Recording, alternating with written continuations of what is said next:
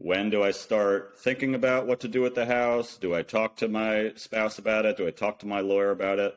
Do you have any like example stories that you can share of maybe an ideal way to go about it and one that didn't work out so well? Hey, welcome to the WTF Divorce Podcast. My name is Rob Roseman. On this show, we talk about everything divorce, whether you're thinking about divorce, going through it, or figuring out life after. Divorce, co-parenting, dating. We cover it all and break it into short clips so it's easy for you to find and learn from. If you want more help, head on over to WTFdivorce.com. Thanks for listening. On to today's show.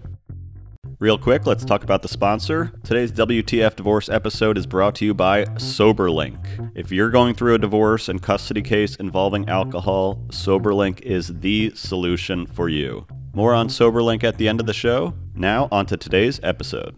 Yeah, sure. Well, the ideal would be to connect with me during the discovery process. So I do get a lot of phone calls from folks who are thinking about divorce. And one of the first things I think that comes to mind for a lot of people is, what am I going to do about housing, right? So especially if you have a dual income, or if you're going from one income to now that one income's got to support two households. So it's a very large expense, probably the largest expense that people have in their budget. So discovery is good, right? As a CDLP, we try to get involved with the divorce team pre-mediation. So I do a lot of amicable divorce work, and we really try to get involved prior to them going to mediation so they already have an idea about how they can disposition the marital home.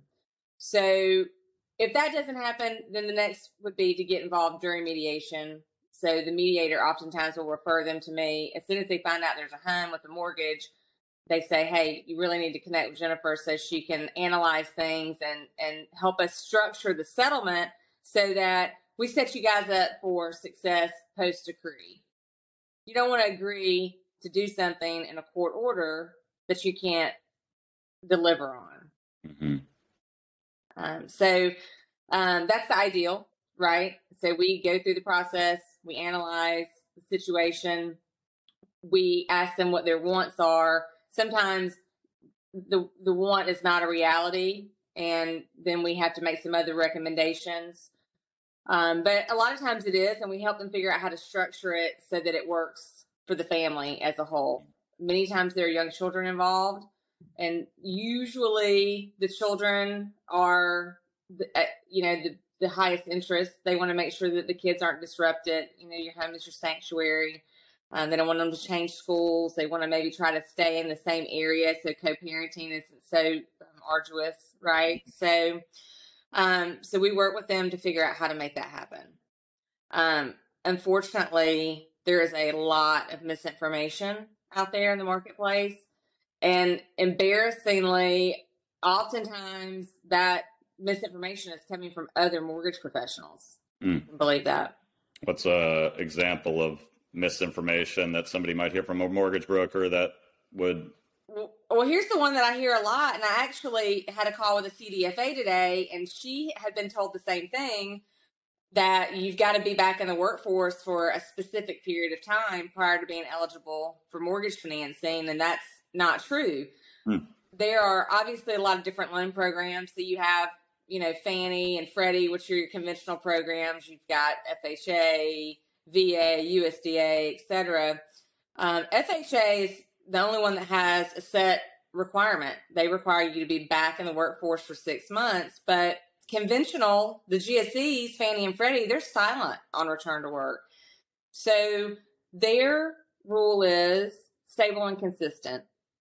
And they leave it to the underwriter's discretion on what they consider to be stable and consistent. So I'll give you an example. And this is a case that I actually got involved in post-decree. And these are the scary ones because they show up with this court order and you're like, oh no, you're going to have to go back to court because we can't make this happen. In this particular situation, we got lucky, but she had been given misinformation. And that's why she came to me, because she was, panicking. She had been out of the workforce for 9 years. She returned to the workforce. with the same company that she had worked for previously in the same position with a base salary. She was told by another lender that they couldn't do anything for her until she had been on the job for 6 months. And she had 180 days to perform the refinance. And we were 30 days in. Right. So we've got less time. Yeah. So the rule is stable and consistent. And how do you present that to an underwriter? Well, the way that we present it to an underwriter is, hey, while she may have been out of the workforce for 9 years, she's going back to the company that she previously worked for 6 years in the same position, earning a consistent salary. The underwriter said, no problem. We closed the loan in 23 days or something along those lines. So that's a situation of she could have gotten bad information, not talked to somebody else about it, not got pointed in my direction, and gone to the expense of going back to court. So that's a big one. The return to work is huge. Yeah. Let me ask in that case, because I imagine there's a lot of stay-at-home moms, stay-at-home dads that have been out of the workforce. And I know that can be a tricky thing where they're like, oh, I got to go get a job.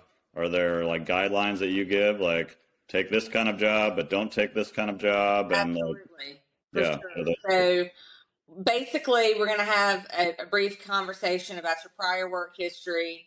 And you really need a 2-year consistent history of employment at some time in the past. It doesn't really matter how long ago it was. You just have to be able to show that at some point in your life, you consistently worked for 2 years.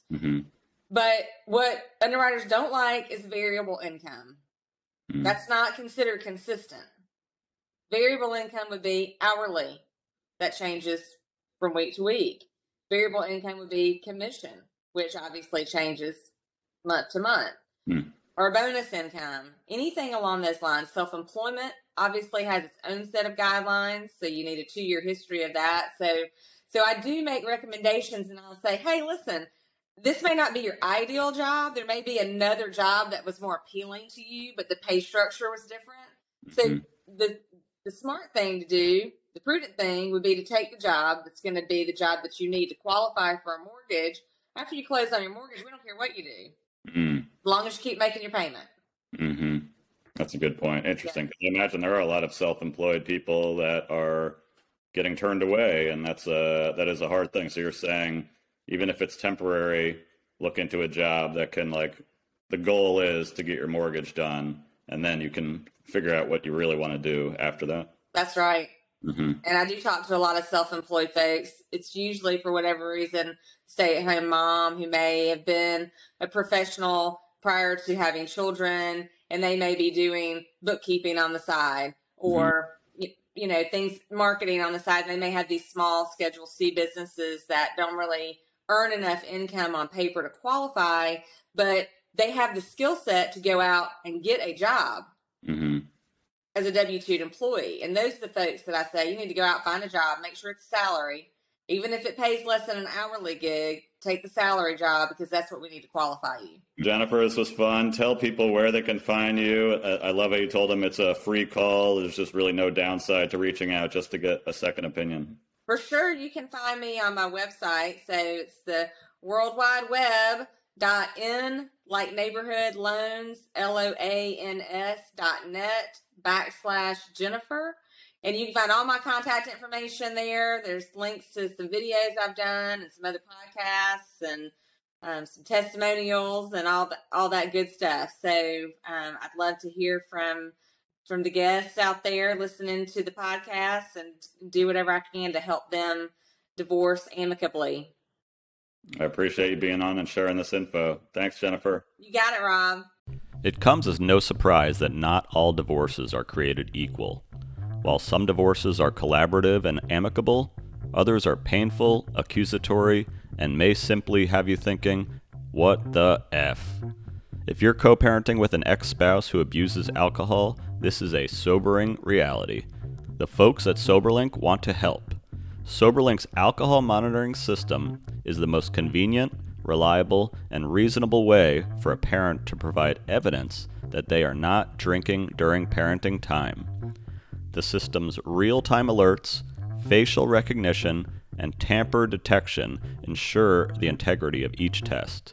so you can be confident that your kids are with a sober parent. With SoberLink, judges rest assured that your child is safe, attorneys get court-admissible evidence of sobriety, and both parents have empowerment and peace of mind.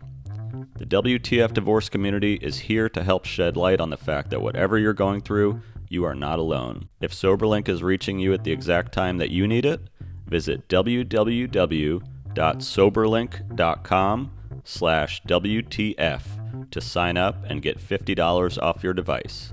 That's www.soberlink.com/WTF.